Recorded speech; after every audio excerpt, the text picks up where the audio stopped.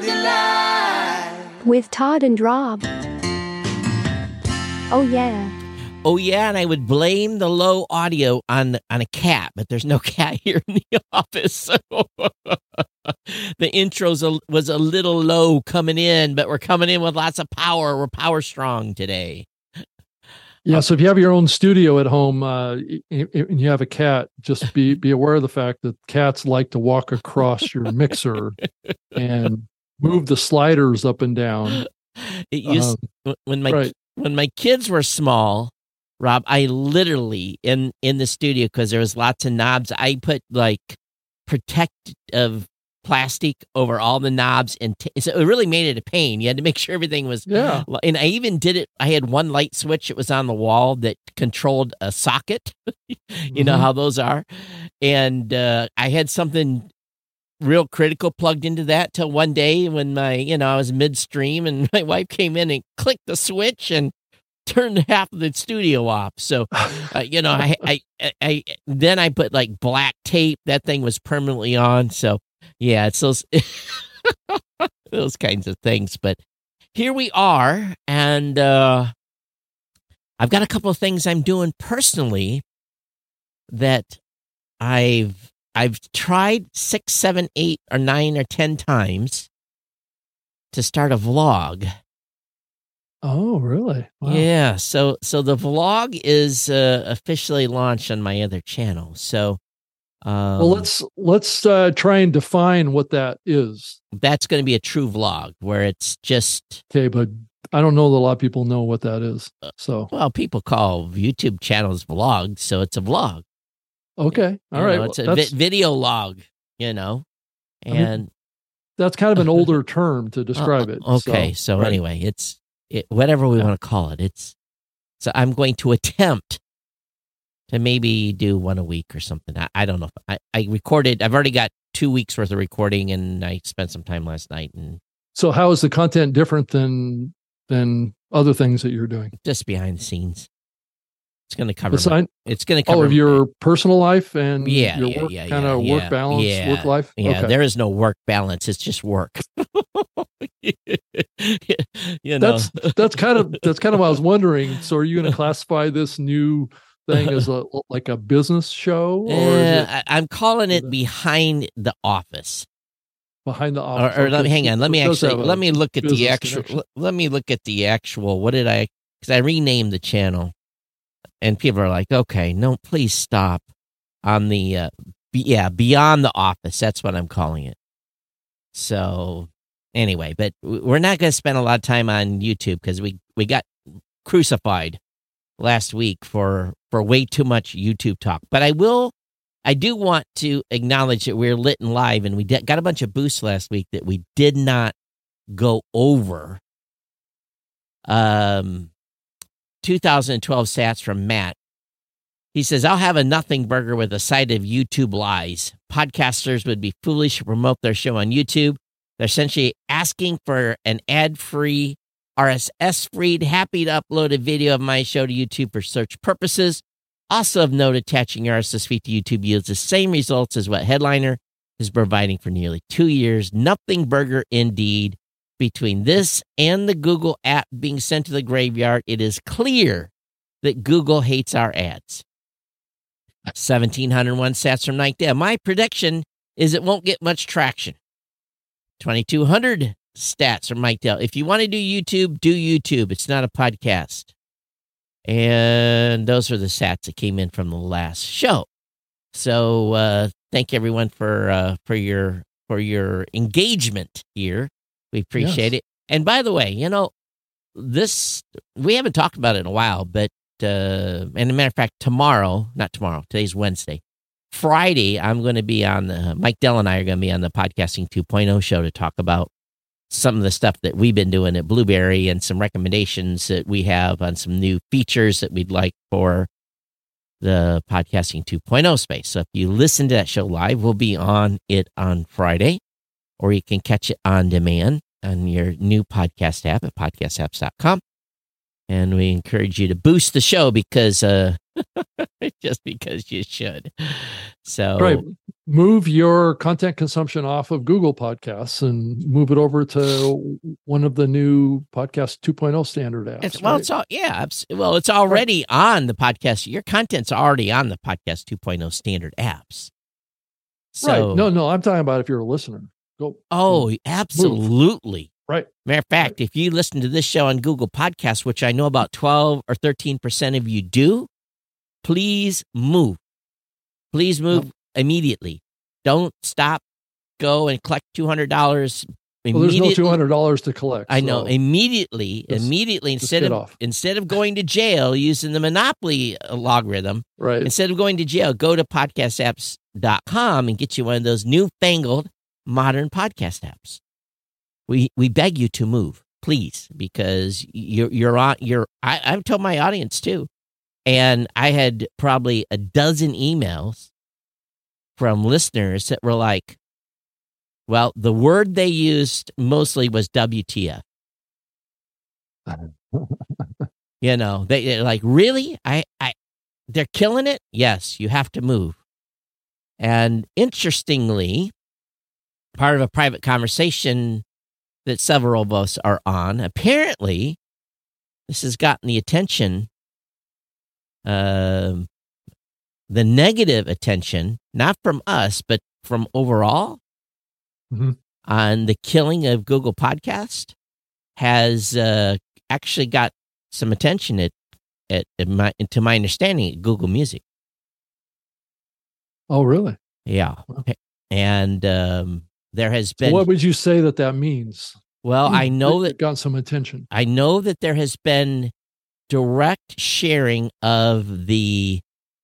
How should we say it? Disgruntlement of podcast hosts, podcast listeners. Okay. And listener feedback specifically, too, has gotten directly to the team at Google Music. So, that's the only team that cares right now, right? Yeah. Mostly. Yeah, I think so.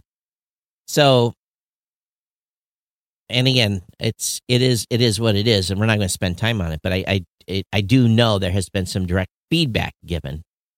As a matter of fact, I was solicited to give input on what we had heard from podcasters and podcast listeners, and we had a number of inquiries, and I gave stuff from my personal show. I basically took out I screenshotted the emails.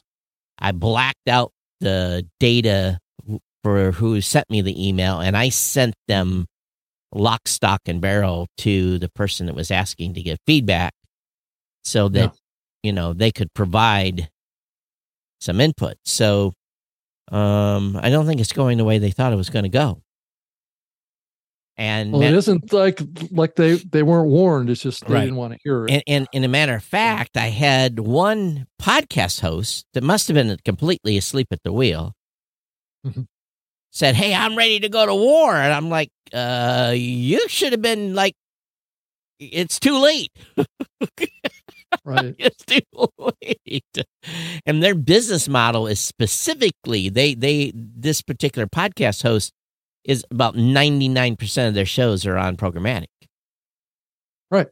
So their entire that's why most of us out there are just recommending don't even do the RSS submission. Yeah. So anyway, there's no advantage. Right. So it was kind of interesting to me that I got that email. I'm like, hello, where you been the last 6 months? So, and we recorded a podcast episode to go out later in November at Blueberry, just kind of explaining people's options and whatever. But I had 2 or 3 other things on my mind. I can't remember what the heck. I guess it wasn't that important about what I wanted to talk about, but I'm sure it'll come back. Yeah, it'll come back to me. It's like what always happens on this show. Eventually, 5 minutes in, it'll come back to you. And we have a new topic to talk about on the show. Thank goodness. Oh, we do. What is that? No, I said then we'll have another one to talk about and not just go, Right. What are we going to talk about, Todd?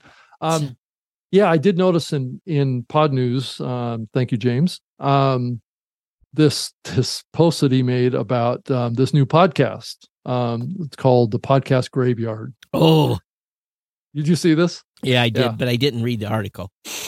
Yeah, well, it wasn't a an article. podcast It's just about a new podcasts. podcast, right? It's only had a couple of episodes, I guess, that have come out, but the whole purpose of the show is to talk about, what happens to podcasts, when they pod fade or when they, stop. What's the reasons behind that? I mean, that's the whole topic of the show is exploring, why did they start? Why did they stop? What lessons can aspiring content creators learn from their untimely demise? So that's but go ahead.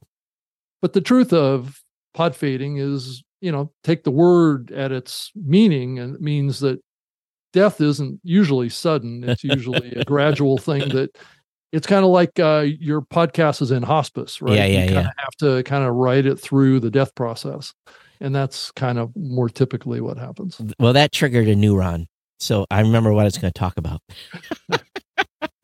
Right. I'm getting a lot of press inquiries about trends, changes, what to expect this year.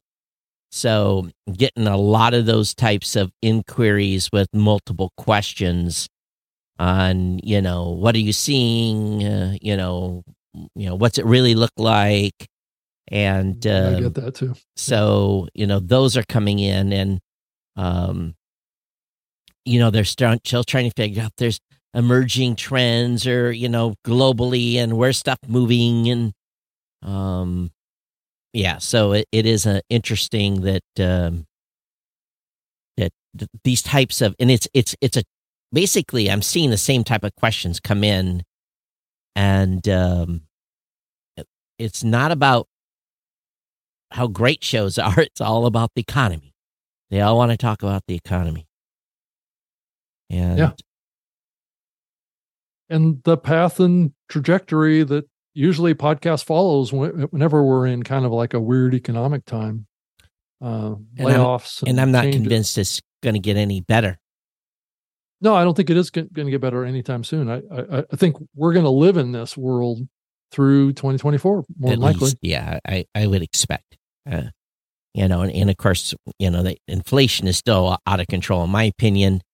We've absorbed prices all are high and they're staying. Well, they're high. not coming. They're not going to come down, not at all. So, right. Prices for everything. Yeah, right. And we saw our, as a company. I guess I can say this: our healthcare costs this year went up 13%. 13%. Now, this is not unusual.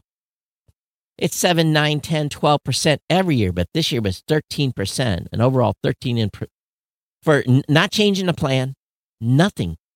They're just 13% more right off the top. And if you think about that, if you work at a company and you're small like us, we're under 20, so we probably pay a little more of a premium because we don't have economy of scale with 1,000 people on a medical coverage. That 13% is massive, especially if you're doing a split. If you're doing whatever your company split is for 70-30, 80-20, 60-40, whatever your company split is, it's going up for everybody. It is going up for everyone, and that percentage of increase just chips away at the it just chips away at the whatever pay raise you gave everyone. It's just this back to back impact.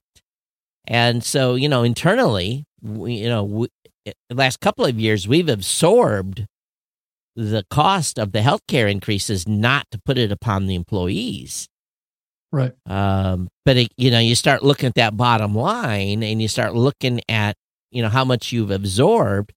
Well, at some point, where do we say, okay, sorry, we have to, your healthcare costs are going to go up X% because we've absorbed 25% increase over the past 2 to 3 years.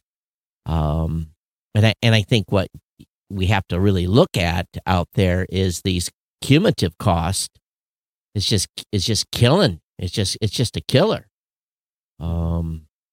Obviously payroll is the number one expense, but cost of employee salary is not the entire cost of the employee. Yeah.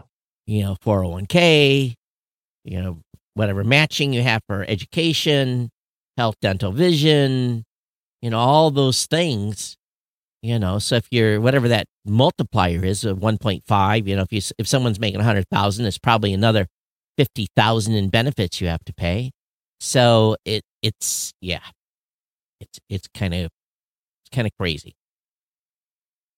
Yeah, and all those increases over time will cause the economy to slow down, and people have less disposable income to buy things. Yeah. Right. So people will start cutting back, and it puts more pressure on the companies because the companies don't have enough increasing revenue to pay their employees more. So it creates this vicious downward cycle. Yeah. And that's kind of what we've been in this for a while now. This isn't something brand new, but it's definitely not getting better. I think many hoped that it would get better by now.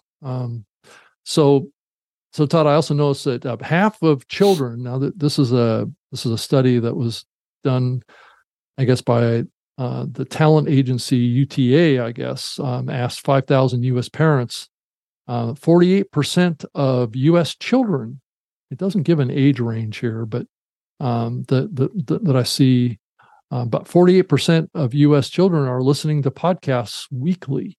Do you believe that? Do you believe that, Todd? That's a big number. Of course, it doesn't give an age range here. That's a big number. Yeah, I think it is too. Now, this and is it podcasts the parents are listening to in the car, or is it they're listening to their own podcast? Well, they do say in here, there's a quote in here that says podcasts are a huge part of family media.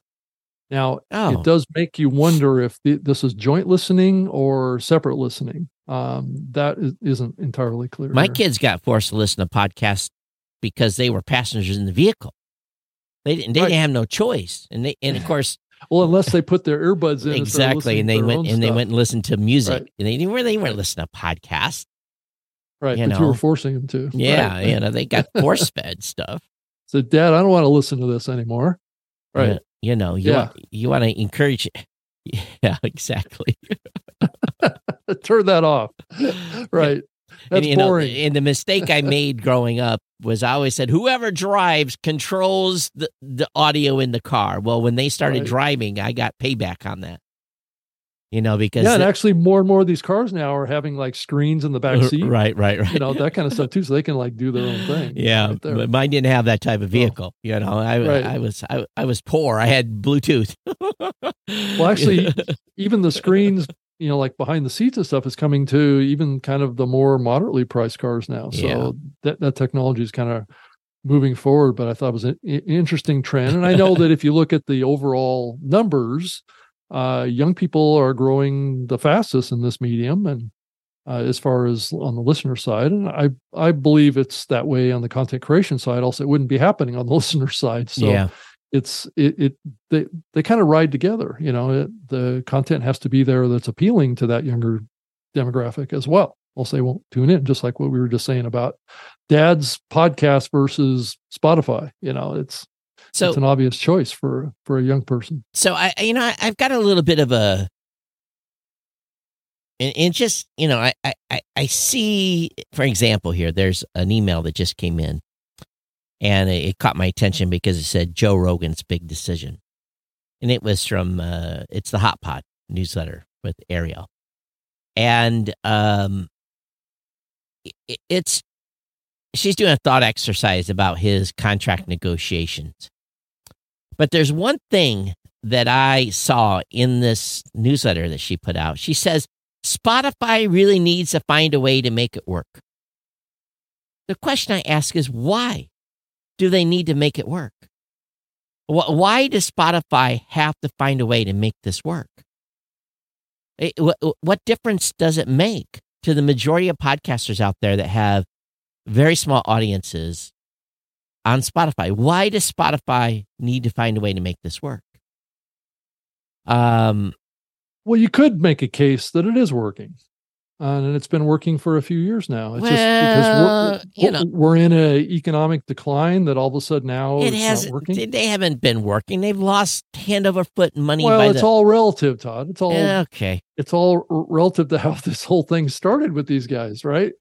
I think in the early days we didn't give them even an ounce of chance of being able to make this work, but they have picked up, maybe with some platforms, double-digit market share, which is more than Google ever achieved.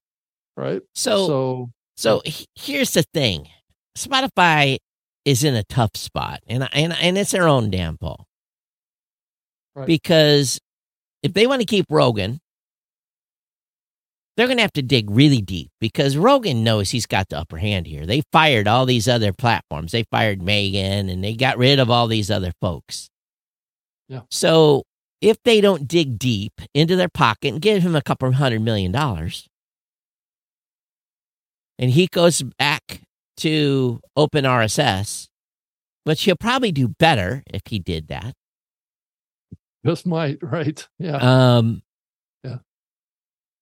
People, they have to pay to keep him. It's like Howard Stern. It's like Sirius had to write the big check to keep Howard Stern because he's a linchpin. Now, I canceled I got a free year of Sirius with my new car. And my bill came due, and it was like $347 for a full year with Sirius. And I was like, wow. I flipped them the bird, right? Like, no. Right. Are you insane? Are you insane? The only time I listened to Sirius was when I was on super long road trips, and I was trying to stay awake, and I would tune into a Comedy Central or some sort of comedy show. And I didn't even listen to Stern, to be honest with you, because he's become so weird since the pandemic. I have no desire to listen to him anymore. He can't get over, he's scared to come out of his house still. So, so I was like, no, I'm not. Why? I'm not supporting the establishment. I'm not giving them $347 of my hard-earned money. It was some ridiculous. I mean, I was shocked. That's like $33 a month. I was like, thank God. Now they did send me a follow-up offers for some cheap price, but it's come back to us. But why should I give the mortal enemy, money? I don't need to give them money. All right, I don't need to. I don't need to give Spotify money either. Matter of fact, I used to have a Spotify subscription. I canceled that because I don't need to give them my money. They're not helping me in my business. Yeah. Right.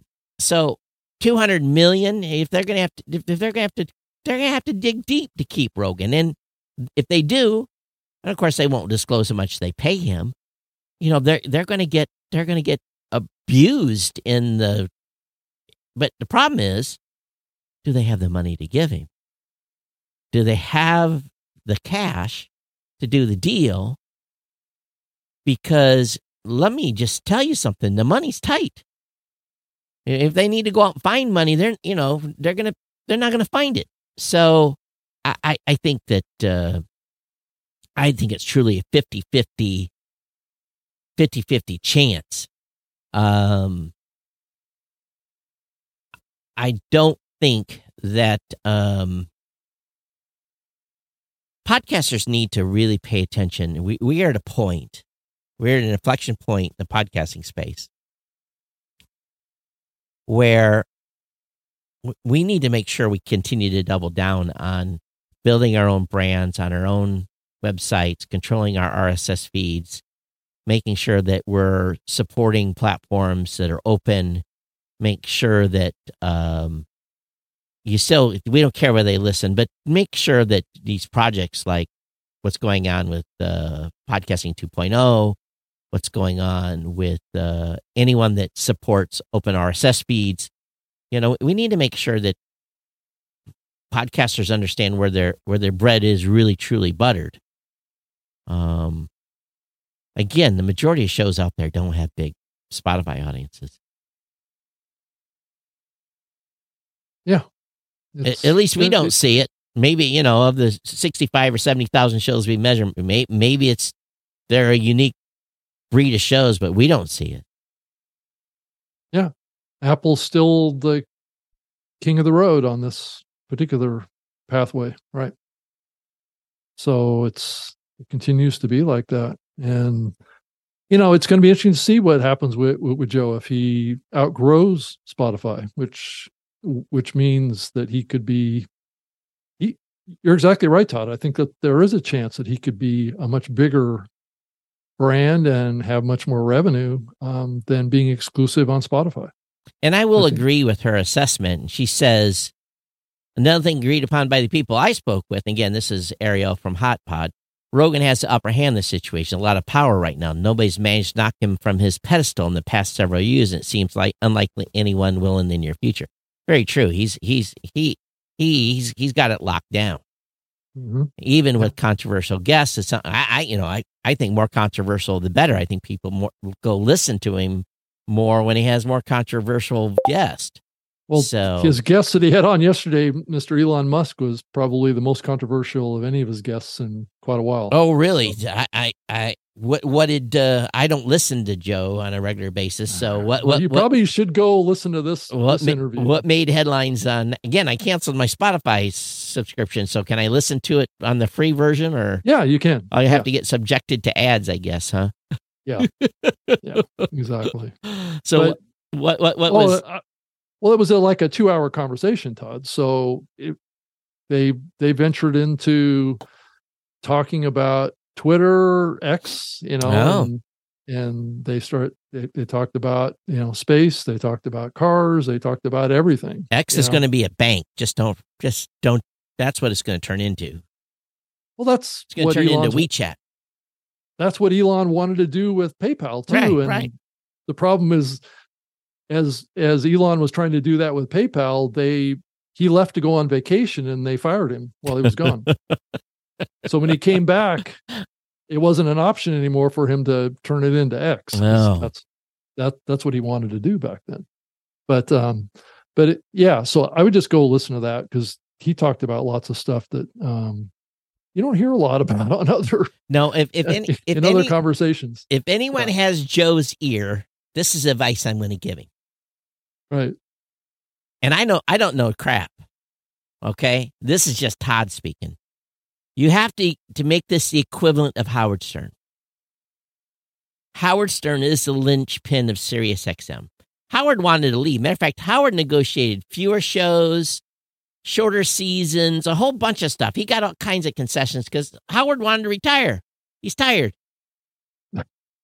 Well, that's what he says, until they write the big check, right? And I don't know how. Good story until until that offer comes through.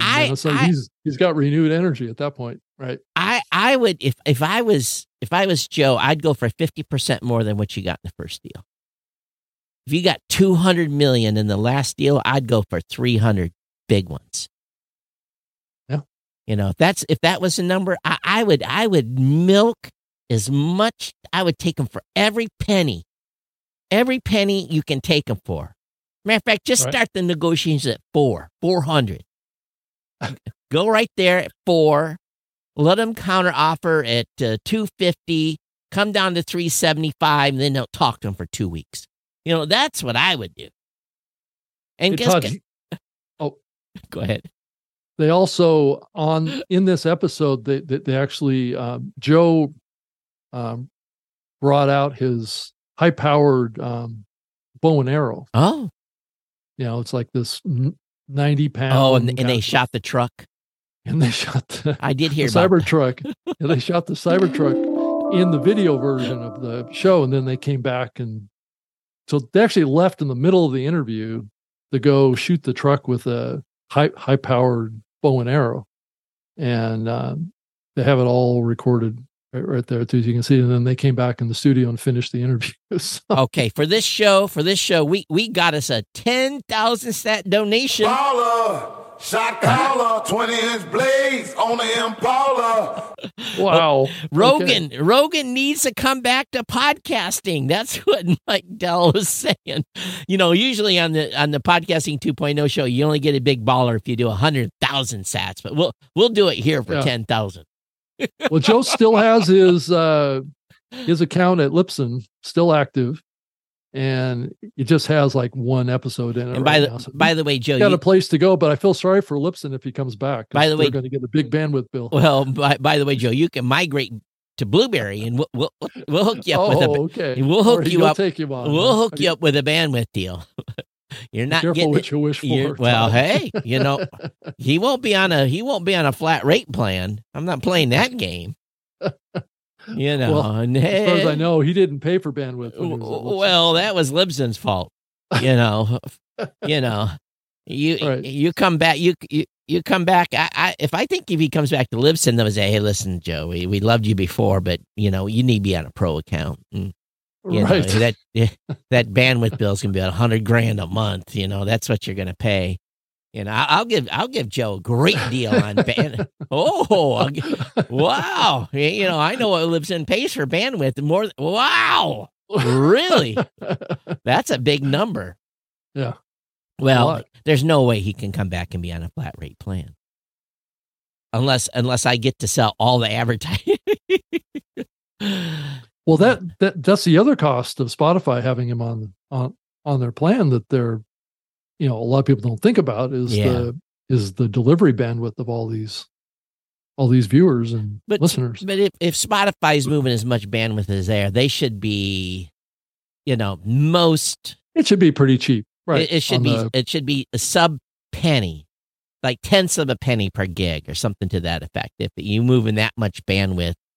I would think that most podcast hosts today are probably at a penny or a little bit below a penny a gig on bandwidth. So I would suspect that would be my guess. Right. Again, the more you move, the more you can negotiate a better price, and when you start getting into the decimals of negotiation. Yeah. So there's a couple other topics I'd like to talk about too. Oh, go ahead. Are kind of a little bit interrelated to each other. And then also after we get through kind of that entanglement, we've unwound that a little bit. Talk a little bit about the announcement that PodFest made for the Podcast Hall of Fame. Oh, yes. So just, mention a few things.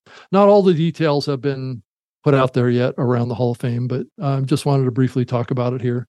But I wanted to talk about first this IAB released this U.S. podcast advertising revenue study for 2023. I don't know if you saw this, Todd, but this is also from the post that Pod News made about this too, and it's looking at the drivers and strategies and tactics for growth that we're seeing in the U.S. podcast advertising market right now. And the top one on the list, which we've talked about on the show a few times, is the use of brand safety and suitability tools. Todd has great. almost doubled. It's 69% of publishers are using brand safety solutions, and 62% are using brand suitability solutions. There is slight differences between these two things, but they're very similar to each other in how they function and how they work. So basically what these are, just to refresh everyone's memory, if you're not familiar with brand suitability and it's censorship tools. Well, they're tools to identify content that are in a range of spectrum around certain topic areas, right, of sensitivity that brands, advertisers have. It's advertising censorship tools is what it is. Well, it's a pathway for them to identify shows that are less aligned with corporate brand values. You can tell. You can tell I'm not playing along here, Rob.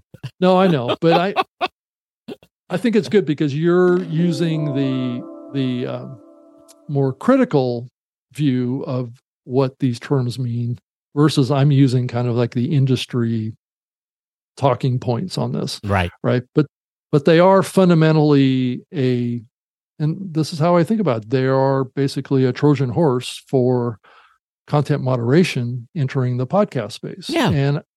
And I think we need to be honest about this. And I think as a medium that has built its reputation on being authentic and real and kind of free speech related, this is a pathway as we increase monetization into podcasts that increasingly we're seeing, these advertisers drive the content that they advertise in, which thus I think causes the potential of podcasters self-censoring. Oh, they're going. It's already content moderation.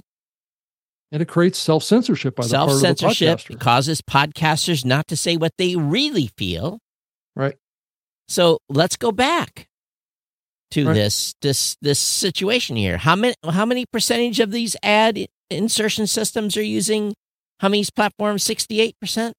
69% of publishers are using brand safety solutions. 62% are using brand suitability solutions. Now brand safety is more the heavy content filtering that's happening here. The suitability is when they actually take that data and match it up against certain advertisers. And all these publishers had to say was no, but Yeah. And then the other part to this too is that, and this kind of correlates to what we're seeing with YouTube kind of being out of touch with this. And this isn't a YouTube topic, but this is a corollary to this. It says more than, and this is coming out of the IAB, more than 90% of ad revenue. I don't know if this is really true or not, but they're saying 90% of ad revenue in podcasting is coming from dynamic ad insertion. Right. I have no doubt. Isn't that what YouTube doesn't want in their platform? Is content that has dynamically ad inserted content? Yeah, right. So potentially, YouTube is really only going to get freely access to 10% of content out there that are, interested in advertising. And I will say I'm pretty happy where we are today, where Blueberry is today with the programmatic payments we're making on a monthly basis. It has grown each month consecutively and putting more money in podcasters' pockets. So just so everyone understands, some shows are not as savvy about all the things that's going on with value for value. Yep. They don't ask their audiences for donations. They're not yet participating in Podcasting 2.0. They don't have merch. They're doing a show and they don't have enough time to invest to do everything that they want to do to grow a show and to make some money, but yet they can turn on programmatic with us and get a check. Mm-hmm. And some people say, "Oh, that just sucks." You're putting a couple of pre-rolls in front of a show. Here's the thing. From a hosting provider standpoint, the podcasters want something for their work. And some of them may be only getting $30 a month, $100 a month, $5,000 a month. It runs the full gambit, right? But the key is the money that's coming into those smaller shows gives them energy, just like a boost that just came in, 5555 from Mike again, advertising, podcasting is censorship. But I've been running we'll come back to this in a minute. But I think the main thing is it gives the podcaster some energy and some motivation to continue podcasting. So this is where, for us, shows that are making money and getting, and again, I'm just going to come from a business standpoint, they don't cancel. They continue doing their shows. They have higher longevity rates. They've got some revenue coming in. Now, I'm sure if they would do and work into the value piece, they would potentially make more in donations than they would through the advertising piece. But again, we're taking time here. But in the long run, the main thing that I think we have to remember here, and again, for everyone that's anti-advertising, we're putting money in podcasters' pockets that has been desperately needed for a long time. For years, we couldn't put any money in podcasters' pocket. So for me, I think we're about a year in now. I have to go back and look and when we actually launched it. I'm thrilled. Matter of fact, I was actually a little bit shocked because I hadn't been in the report in a couple of months and went in because I had to do some auditing anyway. And I was like, whoa. That's what we're paying right now out on a monthly basis. And matter of fact, I checked with Barry. I said, hey, we've been getting a check from SoundStack because we got a lot going out. Are they paying us our share, or paying us? Because we pay the podcasters immediately and we take that out of pocket. We don't get our money for a bit longer than, so we basically pay the podcasters as soon as we get the report. So I just wanted to make sure, that the receivables was coming in. It was. We are good. But it changes. So I got, here we go again. Baller, shot caller, 20-inch blades on the Impala. 111 sats from Papa HD. Value is still limited to very tech-savvy audiences. It needs to be adopted by mainstream apps. That's true. And that the app stuff is growing. Pocket Cast is adding V4V. So I think little by little we'll see more of that coming through Papa HD. But going back to your point, Rob, on how much is that was programmatic? It says here that the programmatic advertising part has grown 5 times. Yeah. Multiple of 5 times just in the last 2 years alone. Yeah. But its share of advertising is still only 11%. Oh, that makes sense. I'm not sure what that share is precisely. If more than 90% of the revenue is coming from, so the 90% of revenue that's coming into podcasting is dynamic ad insertion, which includes programmatic as well as host reads that are dynamically inserted.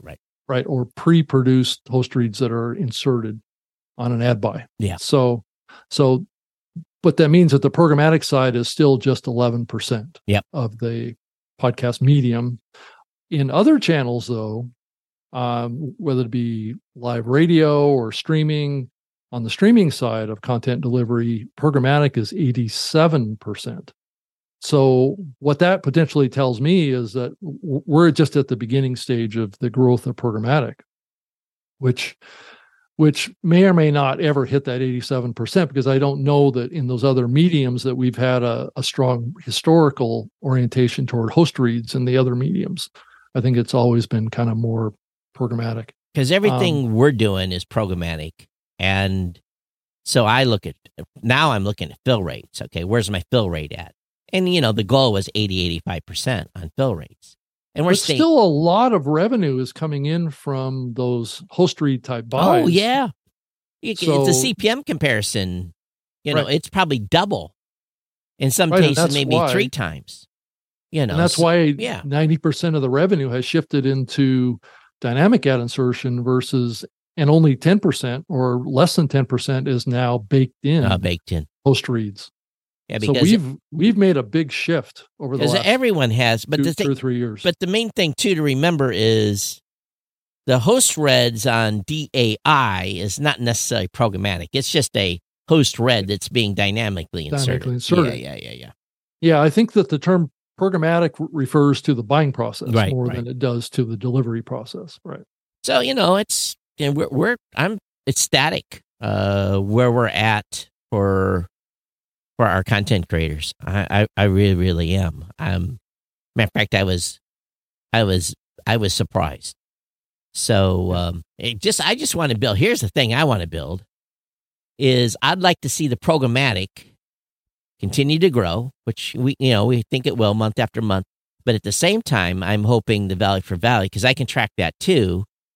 If the value for value could grow at the same pace as our programmatic payments, I would be ecstatic. But right now, it's probably, I made a public announcement of how much we'd given in, so I can't give you the ratio because then I would reveal my programmatic numbers. So we've done, the programmatic is doing significantly more than the value for value.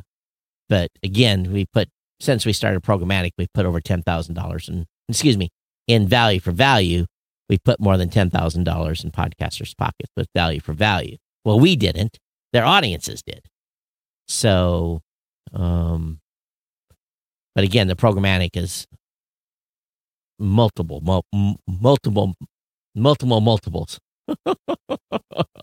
higher. But it'd be nice to see those be even. And really, what we have to do is keep telling the audience about this and get them excited, and have them start getting engaged. Yeah. Todd, over the last few months, we've been talking about AI quite a bit too, and talking about these individual companies out there that are starting very specific kind of AI engines to support podcasters. And I saw one thing, and I think, we've been wondering about this for a while, is that can those standalone companies that are doing a very specific thing in podcasting survive, right? They can if they keep moving quick. Right. And they have to move towards consolidating abilities, right, that can add more value, right? Yep. And so part of what I'm raising this topic around is that I think we're starting to see that the early stages of that start to happen, where the larger platforms are starting to integrate more AI capabilities into their platforms, and those AI capabilities become features. That's right. Not core products to a company, right? And that was announced here recently by Descript. They added this like chapter generators and summarizers and social post writers and things like that, which are, if you look at each one of those things, they are components of a company, right, that's offering just those services. But we're starting to see those get integrated into larger platforms. Just give me a couple months. Yeah. And Descript, don't get me wrong, they're doing some amazing stuff. They're a partner of ours. You can't go wrong if they're using their platform.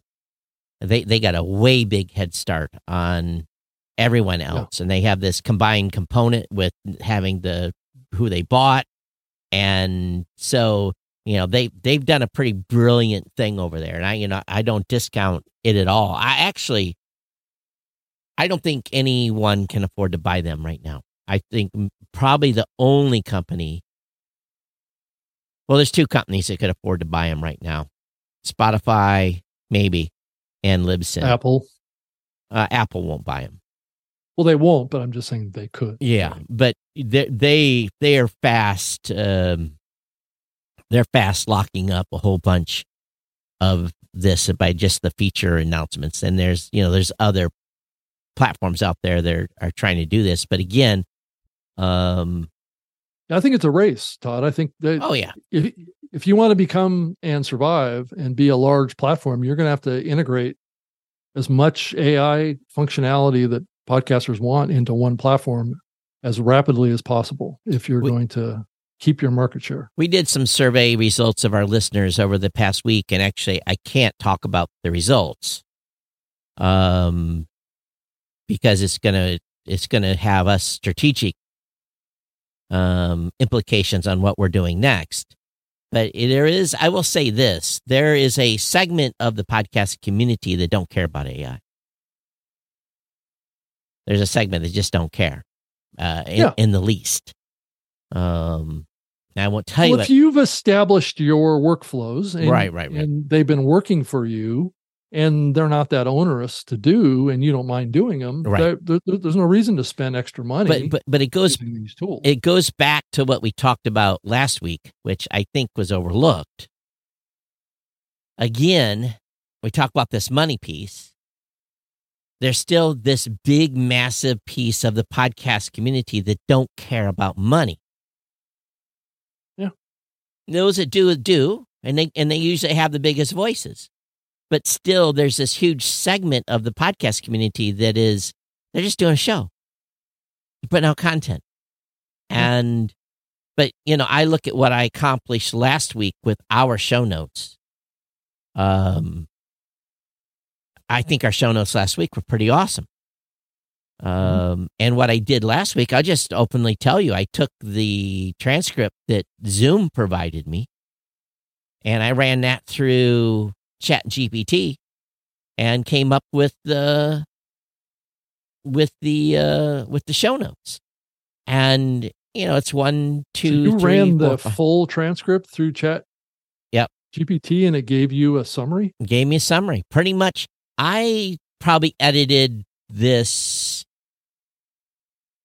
Well, I think there's a character limit, isn't there, on text input?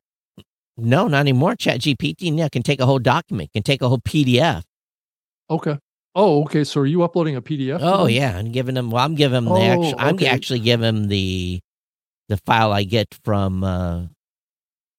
Okay, so you're not cutting and pasting text. No. I'm giving the media file that they give me. So this is compared to before, I would have about 3 sentences of show notes. Right. Not even a full character, a full. But now, wow, we got a little bit richer show notes. It didn't take me much longer. It took me. Be honest with you, it probably took me longer to edit the output that it gave me than the actual. Then I would normally take. So it did extend my production piece. But if I go over now and talk about, and again, I know you guys are like, damn, he's talking about this again. But if I go over to Geek News Central, I have found something truly remarkable. And I'll just go and let me bring this up on screen for those of you who aren't listening. I have a 1, 2, 3 paragraph intro about my lead article.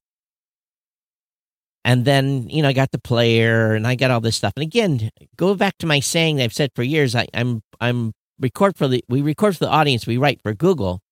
And then we've got all the articles linked with hashtags so you can jump to the place in the audio, wherever that topic is. But then I have a summary. 1, 2, 3, 4, 5, 6, 7, 8, 9 paragraphs. 9 paragraphs, a summary of the show for a 45-minute podcast. And this was done with the actual transcript. Just dump that into ChatGPT.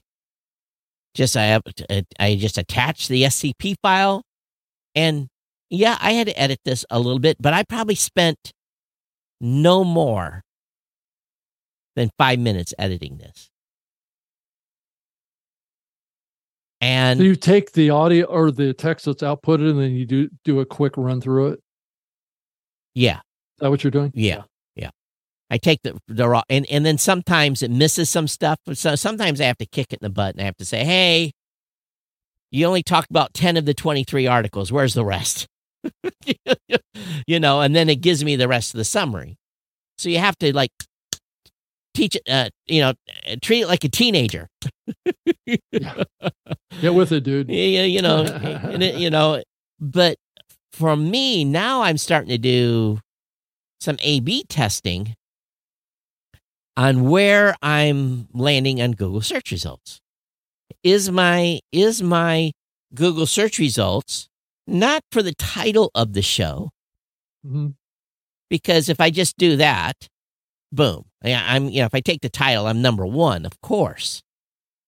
Of course, I'm using my logged in account, so it's not going to be as good as that. That's a little tainted because I'm not an incognito window.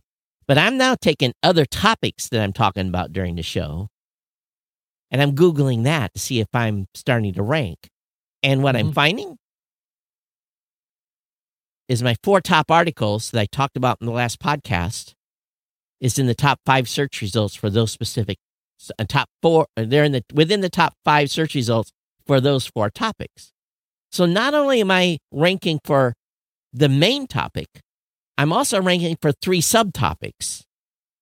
Now people go, well, what did you do? Well, I'll lift my skirt here. What do you think I did, Rob, to get that, to make that happen? You probably had subheadings? Nope. No? Because I'm article-based. I'll just tell you. I'm article-based. What I did was in ChatGPT, I said, here is the summary of each of the 4 articles that I talked about in my podcast. Oh, I see. And I took the summaries for each of the 4 articles. Okay, and there's a link to each of the articles. No, there, right? I copied the raw text. Oh, just the raw text from what you said in the podcast. Is that what you're saying? I got the raw text from the articles that I talked about. I took the raw, I cut and paste from the actual article. Just a certain portion of it, the or something? Whole thing. Oh, the whole thing. Whole thing. The author's name, ads, everything. I just dumped it in. Then I said to it, look at what I said in my transcript about these 4 topics. Mm-hmm. And then come up with a melded summary of my commentary and what was in the article and produce a summary, essentially. So basically, I told the ChatGPT to look at my transcript of what I said about each of these 4 things and then meld the information in the articles. Because again, I'm doing a news show and I'm giving arbitration or attribution back. And then give me an output based upon what it says in the article, what I said, give me the meld of, and bam, magic happened. Well, because it is a unique version of the article, right? And it's using, is that what you're saying? What it did is it used my commentary, my flair of what I said about this. Right. Because I was talking. Because I was basically, one of the articles was about someone's trying to prevent a nuclear attack or something, basically trying to, and I was just blowing on that. Oh, this is impossible, blah, blah, blah, blah, blah. So what ChatGPT did is took my negativity or commentary and took that to that and basically come up with this melded piece now. Right. Okay. So it took information from the core article and then took your information and merged it. Like a sandwich. Yeah, I think that's a good way to go. I think that's a good way to do it. And that was my, oh my God. Yeah. Oh my God moment. I've been playing around too. So if I make like maybe a long comment, like on some of the social platforms like LinkedIn or something like that, in response to a post, I'll take the content of the post and then I'll take my comment and I'll put it all into ChatGPT. So it is a lot like what you just said. And it creates a completely unique version that merges those ideas together. So, and I am looking, because I'm looking and saying, did that copy? I'm making sure it's not copying text. Right. But it definitely, there is a fine line here, though. Let's be frank. Right. Because I'm feeding it the source article. I'm using my transcript. You should probably still change some of the words. Oh, I do. I have to edit it anyway because it doesn't come out, and it doesn't ever take cut and paste from the article ever. But again, I have to go in and edit that probably takes me as long as the full summary. And then what I do, here's the trick I do next. In the full summary, I said, give me a summary, but exclude this, and this story. Give me and it creates the rest of the summary that I put at the bottom of the podcast show notes. That has been pretty remarkable. And again, some of this stuff is I'm just experimenting. I'm just throwing stuff at the wall and see if it's working. Right. Because, I might end up going down in Google rank. You just don't know. So a lot of this is just trial and error, and I'm being my own guinea pig on my own site on all this. How much longer does it take?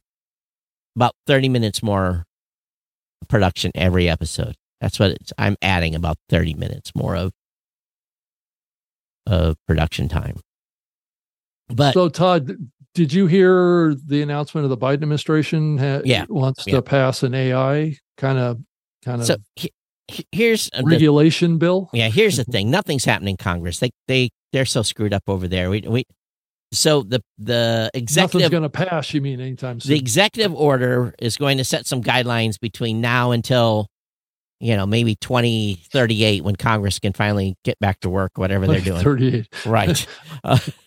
By then we'll be run by AI, so it'll be a little too late before then. Right. That's what I'm saying. This thing's moving so fast that, and I saw what they wrote, and so here's here's part of the problem.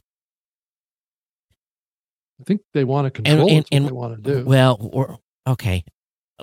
We're going to get techie here. We're almost turning into Saturday Morning Tech Show again. But this is what...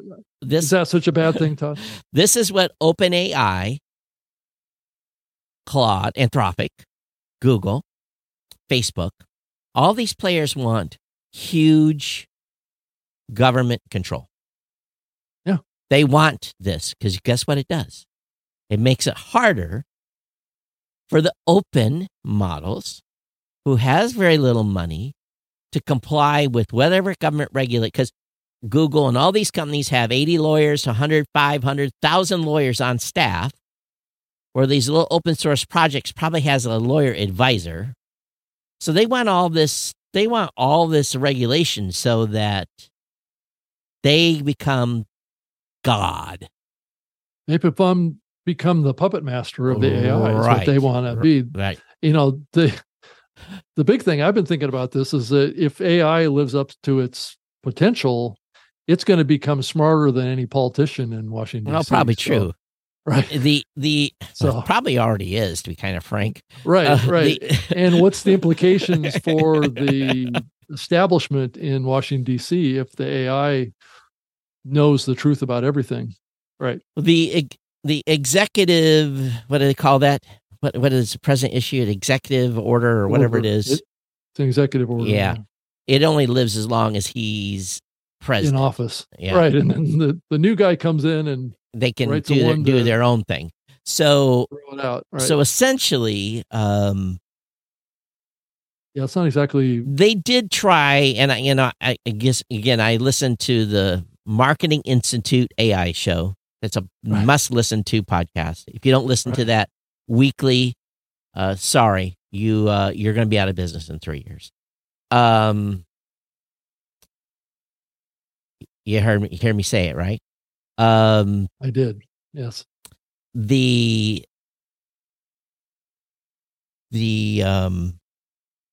lost my train of thought here because I just threw an ultimatum down. You dropped the hammer on everybody, Todd. What this is, what has happened, and what is happening is that the administration did try to thread the needle a little bit. They tried to leave a little bit on the open side, and they tried to, carve a path. Because all we saw was the cliff notes. No one's really read the full executive order yet. So until we get some people go through whatever the actual executive order says and isn't the cliff note version, we'll know. But at least in the cliff note version, it looks like they've left a path for open models. And that is just like open podcasting, is something that we all should really get behind, because otherwise Microsoft, Google, Facebook, Anthropic, all these companies are they are going to be the new Google. They're going to be the biggest companies in the world. Yeah. They're going to be. There's a very good chance that Microsoft will be a bigger company than Apple. I want some of that stock. Any of those companies get ready to go public, I will drain my savings account and buy every piece of stock I can buy from OpenAI. Did you hear? I think I read yesterday that OpenAI and Microsoft did another big deal. Oh, they're all investing. It's kind of weird. Like a $15 billion deal. It's crazy the amount of money that's being put in. They're all doing. They're like Google's investing, Microsoft's investing. It's like everyone's investing in everyone. That's the future of all those software tools that Microsoft has. Yeah. Is the ability to integrate. I mean, they're already doing it with the Copilot. So anyway, back to podcasting. Right. Well, it has a connection to podcasting. I everything is going to be touched. Every product that you use that is a digital product is going to be touched. Every product. Yeah, and I think we're just seeing the beginning. Oh, we're using the stupidest thing we'll ever use. We're in the very early stages of this. Yeah, we're using the stupidest thing we'll ever use. Yeah. I mean, it's pretty good, but it's not really, it doesn't really blow my mind by any stretch of the imagination yet. So I think that's coming, and I don't think we're quite there yet. When it will blow people's mind is, well, these additional models. Again, we're dealing with large language models, but when you get into the point where you can do it now you can chat with ChatGPT. I found that to be very limited in It its is. capabilities. It is. Right. But I've already played around with it. But you again, can have a conversation, but you can't really get anything done. I heard a use case. Someone had it create a Halloween costume for him. Gave suggestions for somebody that didn't buy a costume and needed something to go to a party and, that type of stupid stuff. But I'm finding more and more. I'm like, I wonder if I could use that to help me. And sometimes it works and sometimes it doesn't. Right. So exactly. Again, because it's just a language model, but we're headed for something beyond a language model. I think it's called AGI. What is it called? Artificial General Intelligence. Yeah, yes. AGI. And I think you're seeing an early example of that. I would go to YouTube and watch a video I believe it's on YouTube, of Elon Musk driving a Tesla with his future 12.0 version of the FSD software. And he talks about how this version that he's testing, right, that he made a video he's using about AGI is basically a neural network that's built. Well, most of these large language models are neural networks already. Yeah, I mean they're moving that direction, but if you really think about what he showed in this video, it's like an hour-long video of him driving with this. He's telling us that there's no code that tells it to do anything. It's all learned from video. Right. And guess how we learn? We learn from seeing things and seeing the world. And all of you Tesla drivers have been given your camera. When you've visited strip bars and wherever you've went in your Teslas, all that video is on file of where have you been and how you've lived your life, including the insides of your garage. So just remember that. Right. But what this means is that car is driving itself like humans drive that car. Attempting with vision. If you look at decisions based on vision. If you look at the new Apple MacBook Pro that was announced on spooky Halloween or whatever the night was, on what was it, Monday? Yeah. You just look at the focus on GPU. Tuesday. You look at the focus on GPU. Was it yesterday? No, it was. Yesterday was Halloween, so it was Monday. So was it Monday? It was Monday. So it was Monday. So you look at the focus on GPUs. Yeah, and they're already talking about the $4,000 or $4,500 version of the Mac Pro with the M3 Max, specifically designed for AI developers, and because it's loaded with GPUs and.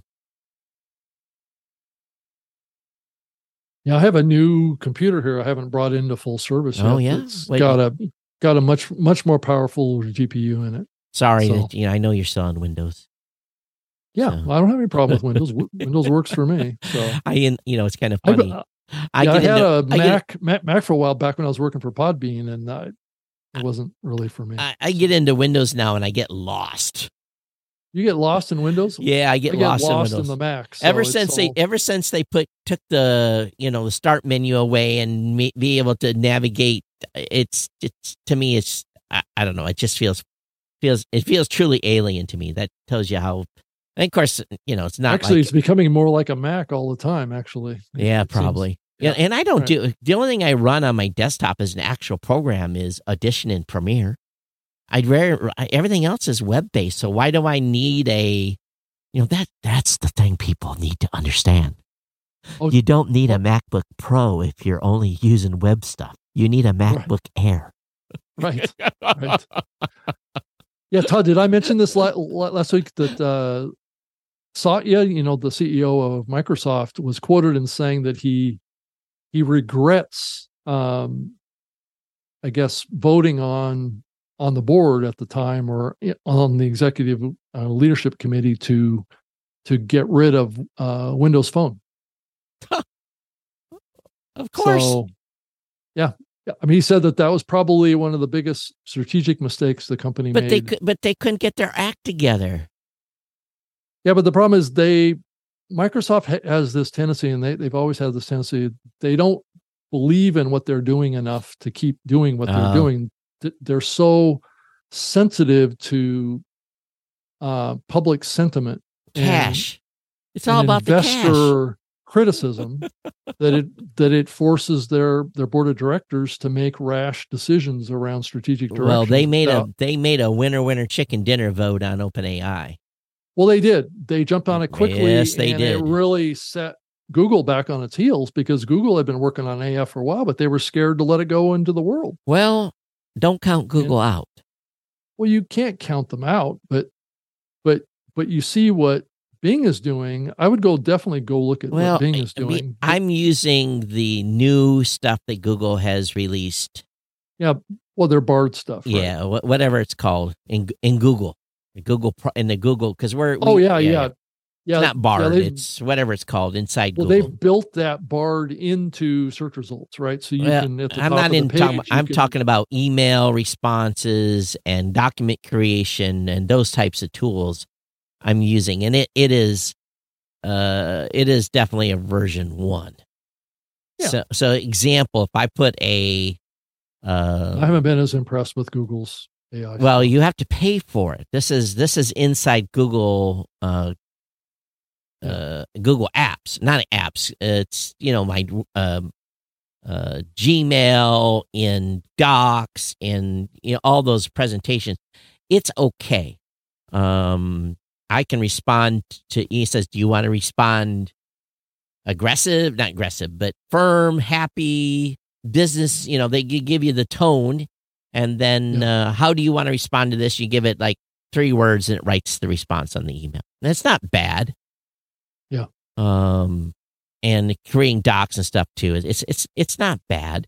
But I'm testing it and I'm paying $35 a month for that. I'm not paying for anything on Google right now. So. Yeah. So again, it's all about testing and seeing where things are at. And, I'm not going to open up to the whole team because I don't think it's ready. I think the other tools out there are still much, much better. But yeah. So if I want to compose an email, I got this little thing down at the bottom that basically it's a plus sign. It says, "Help me write." And you tell it what you want to write, and it will write the email. If you put the subject in, put the recipient name and subject, then you can give it a little bit of a prompt, and it will write an email for you. So it's not bad. Same thing with a doc. You can do the same thing with a doc. You can actually tell it to, help you write the doc. And I think there's. Todd, have you? Oh, go ahead. No, go ahead. Nothing. I was just going to ask you: have you gone in and created a voice clone for yourself at 11 Labs or Descript? Nope. Have you? Yeah. I heard it works pretty good. Descript's overdub, but it's actually not really called overdub anymore. It's called Voice AI. Yeah. Now in the Descript platform, but they're still using both terms to some degree, which is a little confusing in their user experience. Yep. But it did okay, but it's really missing kind of more natural inflection. But it's not designed to do a whole thing. It's designed to do 2 words or 3 words. It's not designed to do, it'd be dumb to do a whole paragraph. No, but that's what their competitors are pushing. Who wants that? So if you go in and use like 11 Labs, you can create a video and an audio clone of yourself. Okay. And be able to create content through that just by writing a script. And I played around with it a little bit, and I think you have to write your script in a certain way that it will actually say things in a more natural cadence. Because if you write something that is written for text consumption, it will come across as kind of robotic. So, and that's not what you want in voiced content. So who is 11 Labs?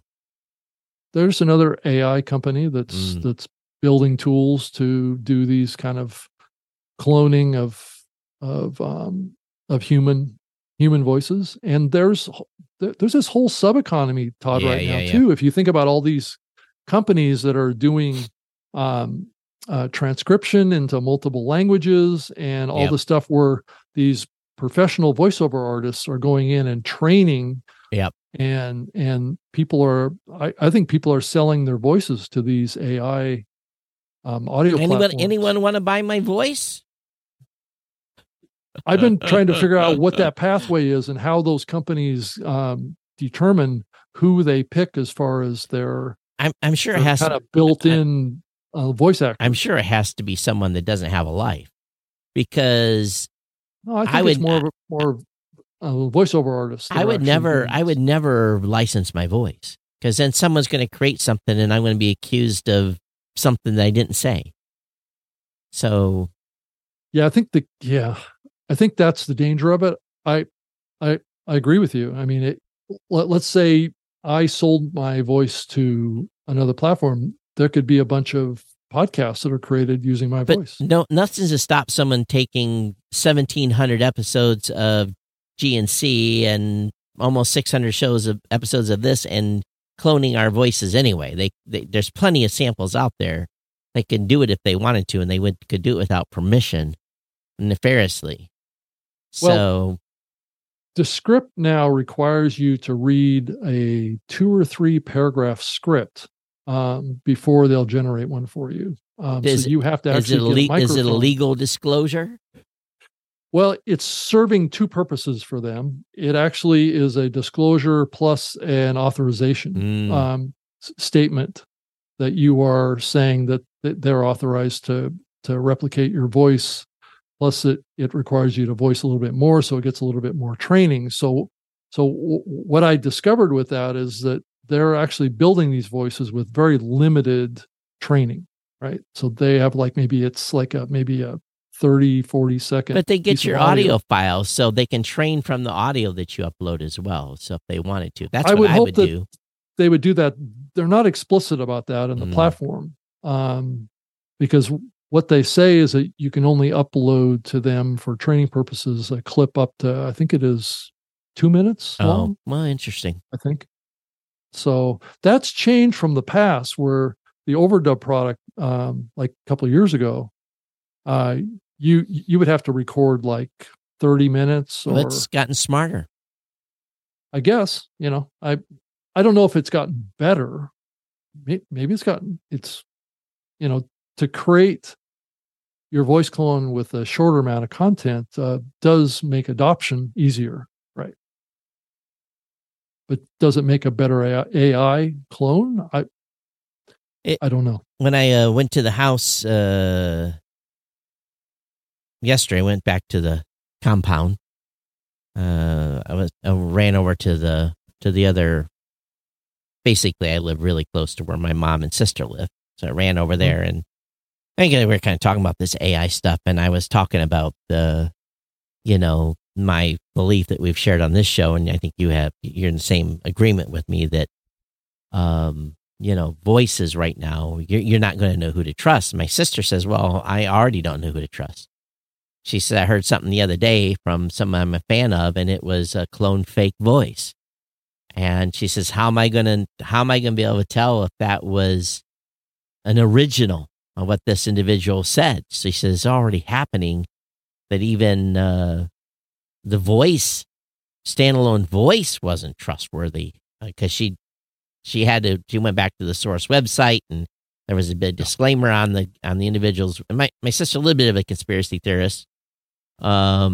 So she went over to the website where this was at, I guess, and then there was a disclaimer on there that audio was not real. So I think we're all going to have to understand at some point that people are going to be doing nefarious things with our voices. And, I think there's probably going to be a whole litigation market that's going to pop up from this. But part of that AI agreement that was not AI agreement, the executive order, requires the government to come up with a way by 2026 or something like that to mark all AI generated content as AI generated. But the problem you're going to run into is, I don't take anything raw from that's generated, except maybe the images, and I edit them. I edit heavily usually, and I mean, heavy meaning 5 to 10 minutes worth of work to edit 2 or 3 paragraphs. So the question then becomes, is that still AI generated content? Do I still have to mark it? How much of a change do I have to make? Well, I still, original was done by AI and it was edited by a human. Is that going to be is it going to be like a Creative Commons license that we're going to have to put on content? Is that how you're going to have to license everything you put out? You're not going to get copyright on that anymore because 80% of it was generated by a robot. There's true copyright challenges here to some of this stuff because a robot can't hold copyright. Well, Todd, it could also be solved, and there's been some discussion about this too, about the use of voice clones to maybe get in a situation where you get a phone call from someone claiming that they have abducted your child, right? Right. That's something that's been happening. Right. And that abductor puts your child's voice on, but that voice is actually a cloned version of your child. And to have safe words that you have in your family that you would always use, right? In any situation like that. And if those safe words weren't used, then you would have to assume that this was a fake voice. The other end of the spectrum is that we've all been accustomed to, kind of 2-level authentication. So maybe what we'll need to do in the future is we'll have to voice a code, somehow a randomly generated code in our audio, then it gets picked up and validated. So I don't know if there can be some authentication process that can be done through audio and video that can be linked up directly to us. David's asking in YouTube chat, says, Todd, can't find the Marketing Institute AI podcast. It's the marketing, it's how it's listed in in Apple Podcast. I should have pulled this up in Fountain because it's in Fountain too, but it's called the Marketing. It's snowing here. It was snowing here last night too. The Marketing Artificial Intelligence Show with Paul Rotzer, Roetzer, and Mike Kaput, Koput. Mm-hmm. This right here, this recommendation should be worth $500 for every one of you listen to the show. So please make your donation known to the podcast. Again, the Marketing Artificial Intelligence Show comes out every Tuesday morning.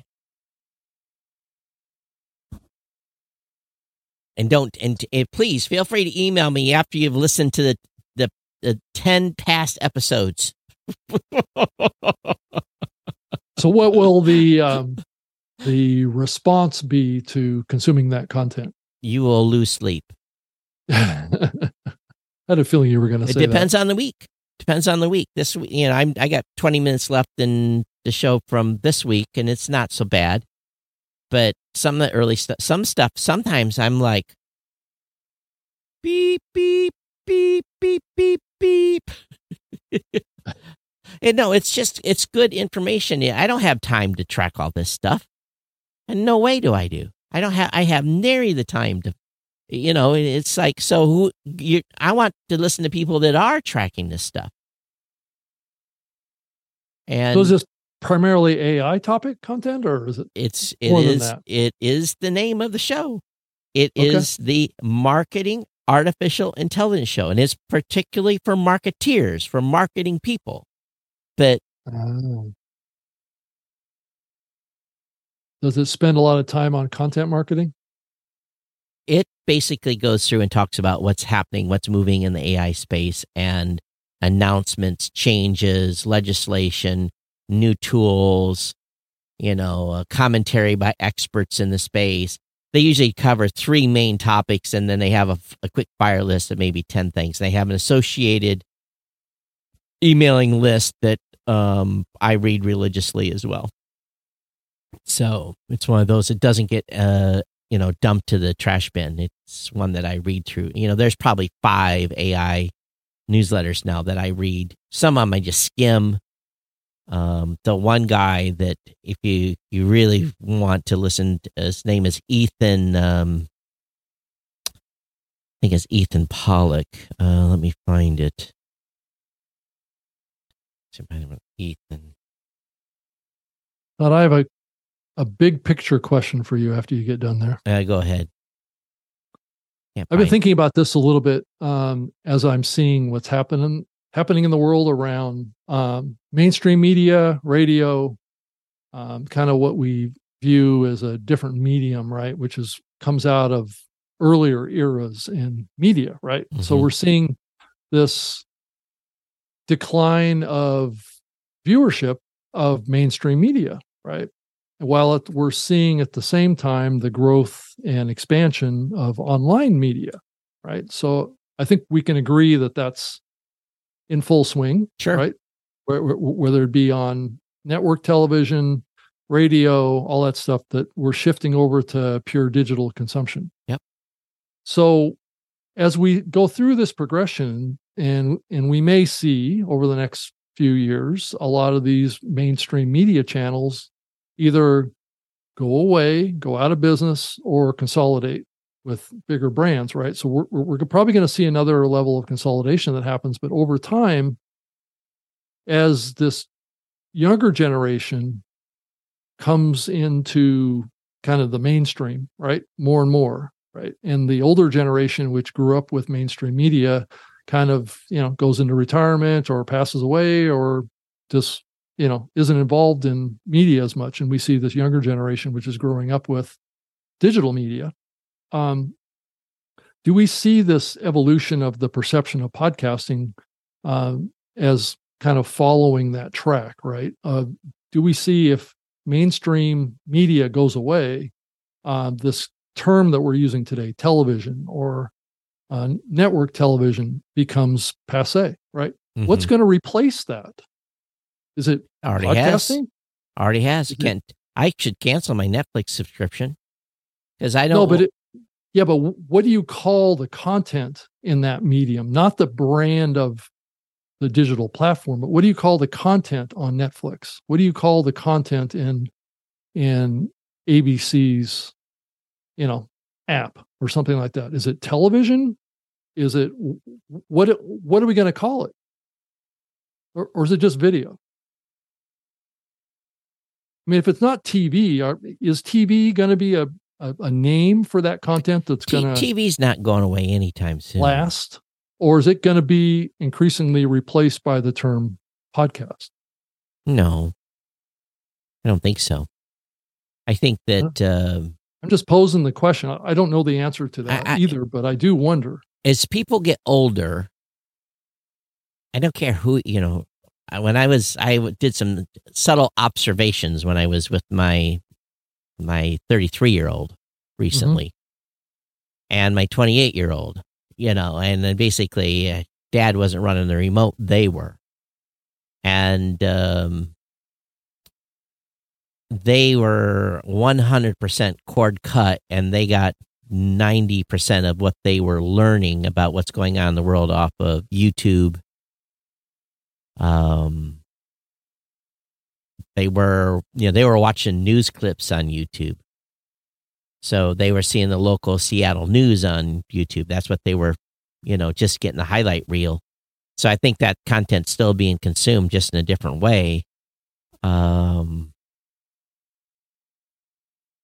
I think what we're, I'm starting to adapt the new term, and it probably it's insensitive based on what's going on in the world with fentanyl and everything, but we're overdosing on content right now. We're having so much content, and what I've started to find myself doing is, because I think I had 200 channels I was following on YouTube, and I found myself, even though I had 200 channels listed on YouTube, there was probably 10. And so I primarily listened. Yeah, so I started unsubscribing from a bunch of the YouTube channels that I weren't following so closely. That was, to be frank with you, wasting my time. So I don't know, Rob. I'd be honest with you. I don't know. I still turn on the news periodically because of this office. The package I had to buy was a triple play. I had to have a TV, telephone, and internet. It was cheaper than buying internet alone. So I think I get 6 channels or something like that. And Weather Channel, I get the news channels, no sports or nothing like that. But I do find myself at lunchtime, sometimes it's my only time to flip on, and I get my 30-minute dose of the mainstream media crap. And it's the same thing every day. So I can go a week and turn it on a week later, nothing's changed. So I don't know. I don't know what's going to happen. I think just like radio, I think they've got many years left in them. Oh yeah, I'm not saying that it's going to happen right away, but I do feel this progression happening where mainstream media is losing momentum, and this whole concept of TV there's fewer people watching it. It's an aging demographic, and people aren't really engaged in it as much. And what we're seeing is huge audiences that are watching video content on Twitter and YouTube and these platforms, those are branded proprietary consumption platforms, but they're not what I would consider be the name of the medium, right? It's kind of like saying, and to some degree, the word podcast is kind of like an amalgamation of broadcasting and the iPod, right? Here's a weird thing that I've slowly become to understand.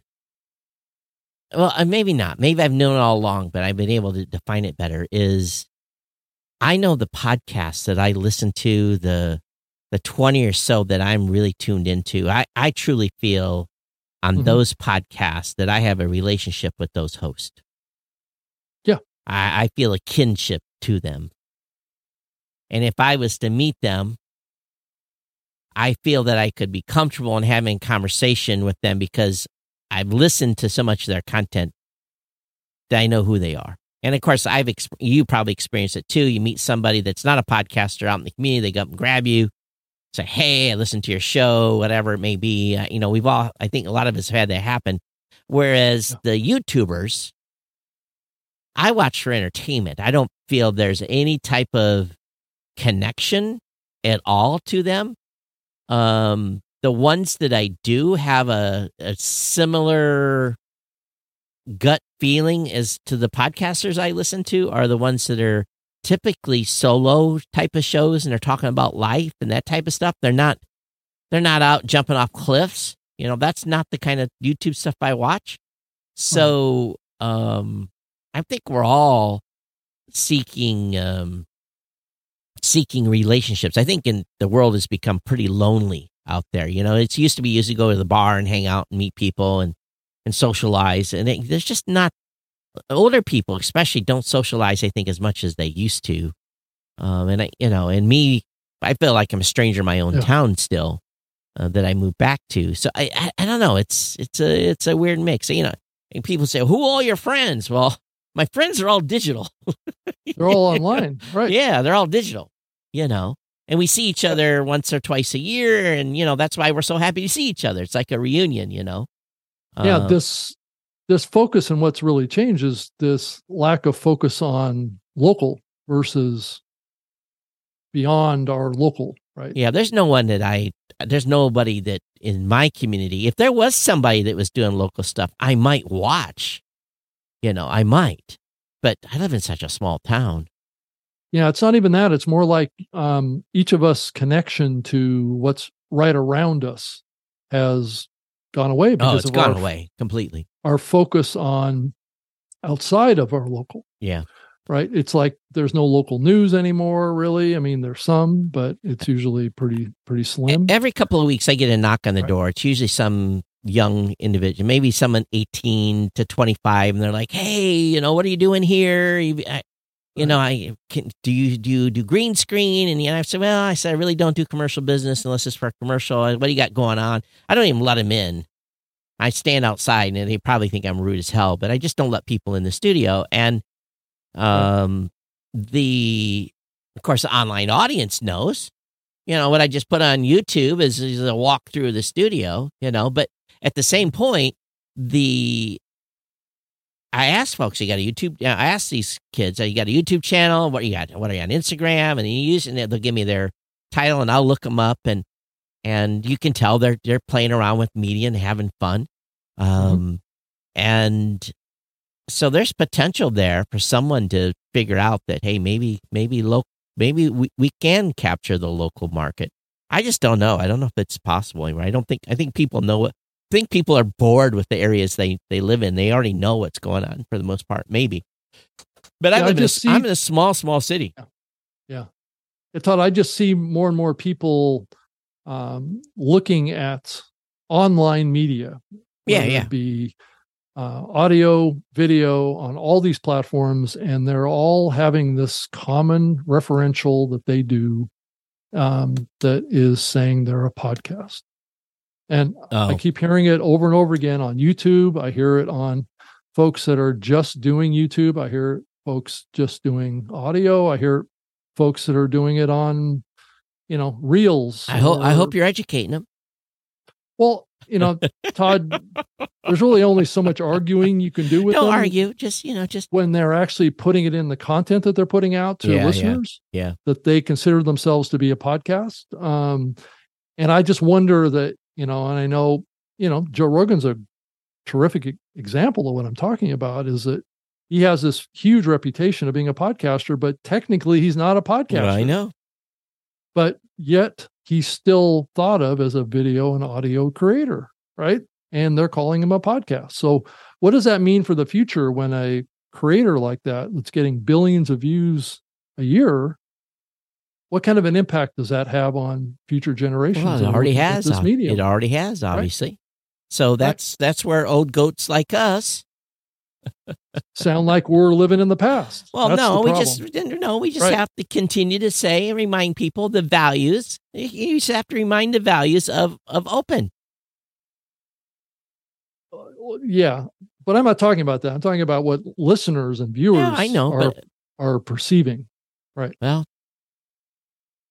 you can pry my RSS feed from my dead bare hands. Nobody's telling you to take your RSS feed away. It's just I think that the consumption side is getting a lot more broad than people realize in that perception of what it is. Well, the perception is if you're on YouTube, you are a YouTuber. Right now, we are live on YouTube, and we are a YouTube channel. That's the message that we're putting out for a particular reason, but may not be how the vast majority of people see what we're doing. Right. Yeah. Thus the hijacking of the term. Is it a hijacking or is it an acceptance? Well, I think ultimately what's going to happen is the majority of podcasters are going to be disenchanted because they're going to get no growth from that platform.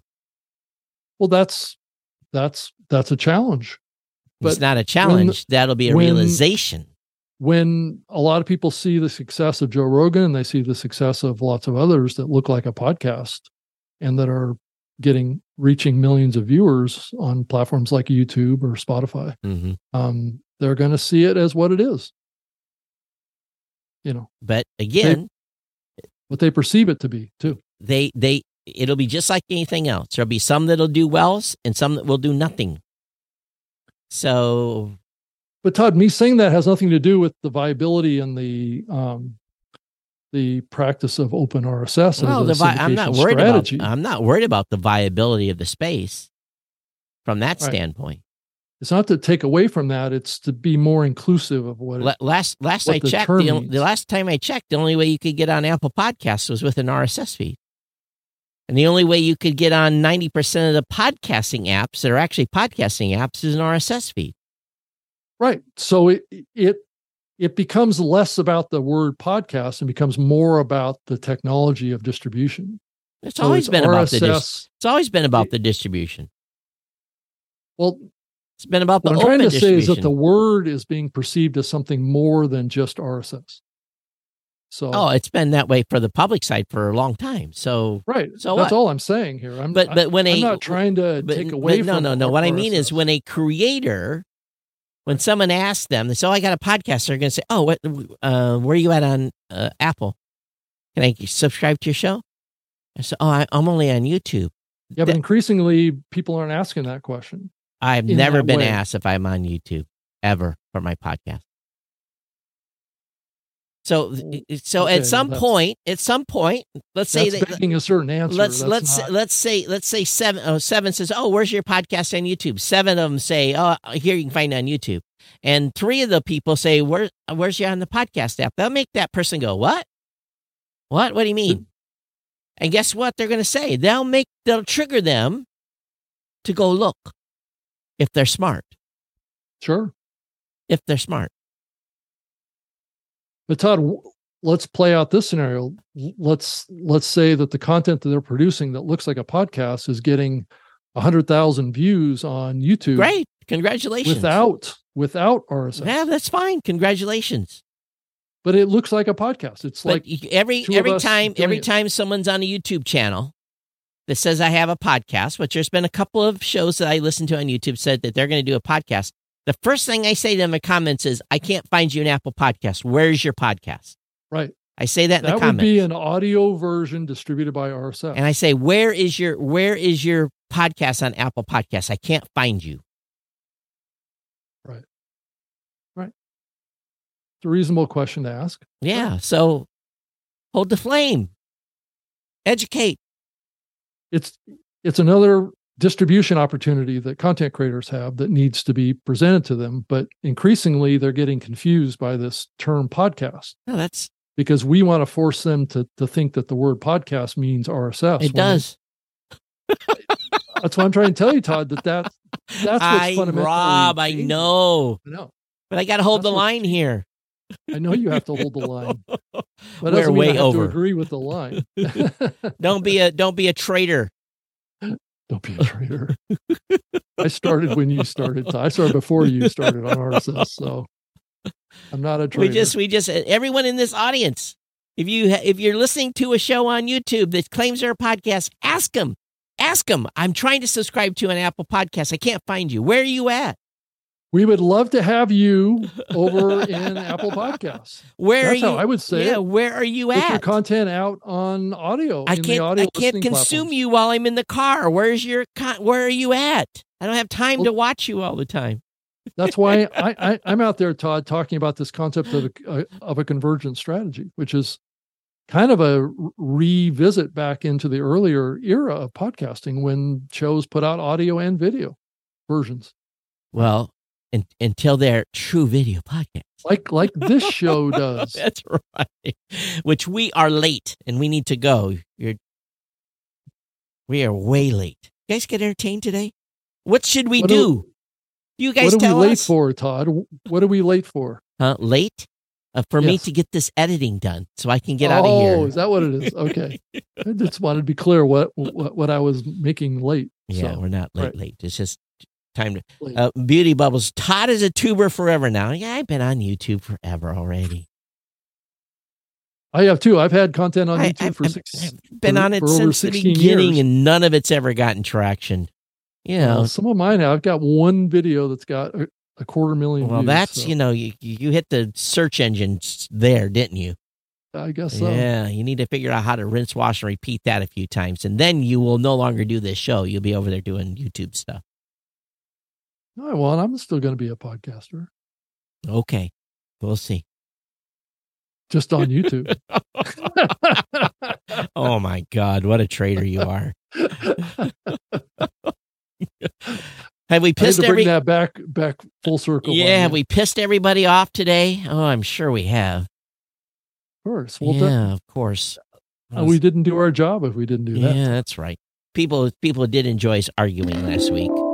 So, hey, we do appreciate all of you been streaming by the minute. Chad, thank you so much. That's why we went longer, Todd, is yeah. because people are paying us by the minute. That's right.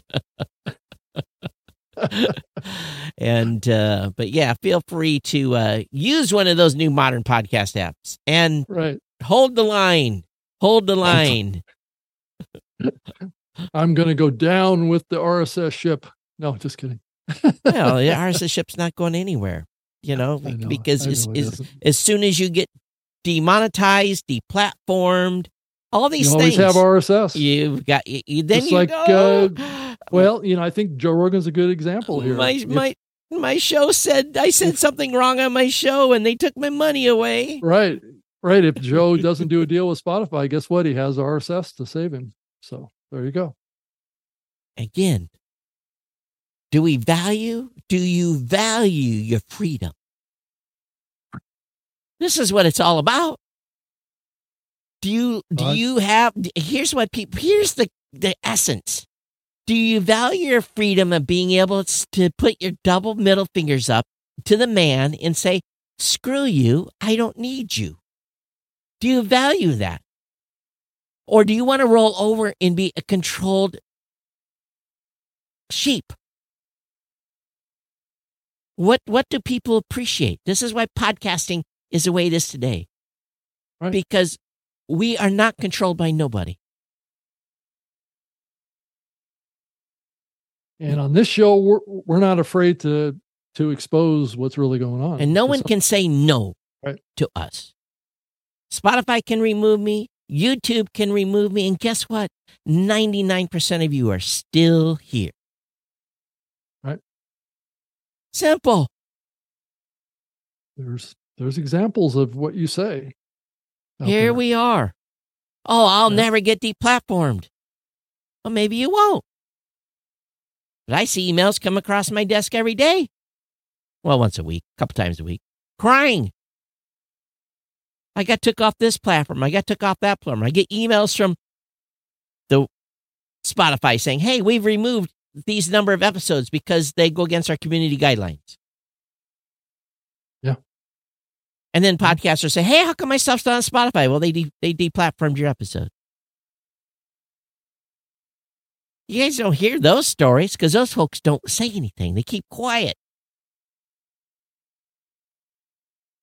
Right. It's about freedom and being a rebel. It's a distributed platform too, Todd. It's not vulnerable to nuclear attack. Oh, that's a good point. That's a good point. Until your data center gets taken out. Well, hopefully you're hosted on a platform that has multiple data centers. Well, most people are not. Most people are on, depending where you're at, you usually are on one data center somewhere. Right. Hopefully they're replicating content around the world. Yeah, hopefully it's backed up, replicated. But you got to pay for that replication. So have a good backup. Right. Sometime we should dive into that topic a little bit deeper. That's right. Yeah, the backups. Yeah. I have a safety deposit box. I have a NAS. Well, and the distributed distribution aspect of OpenRSS too. Yeah.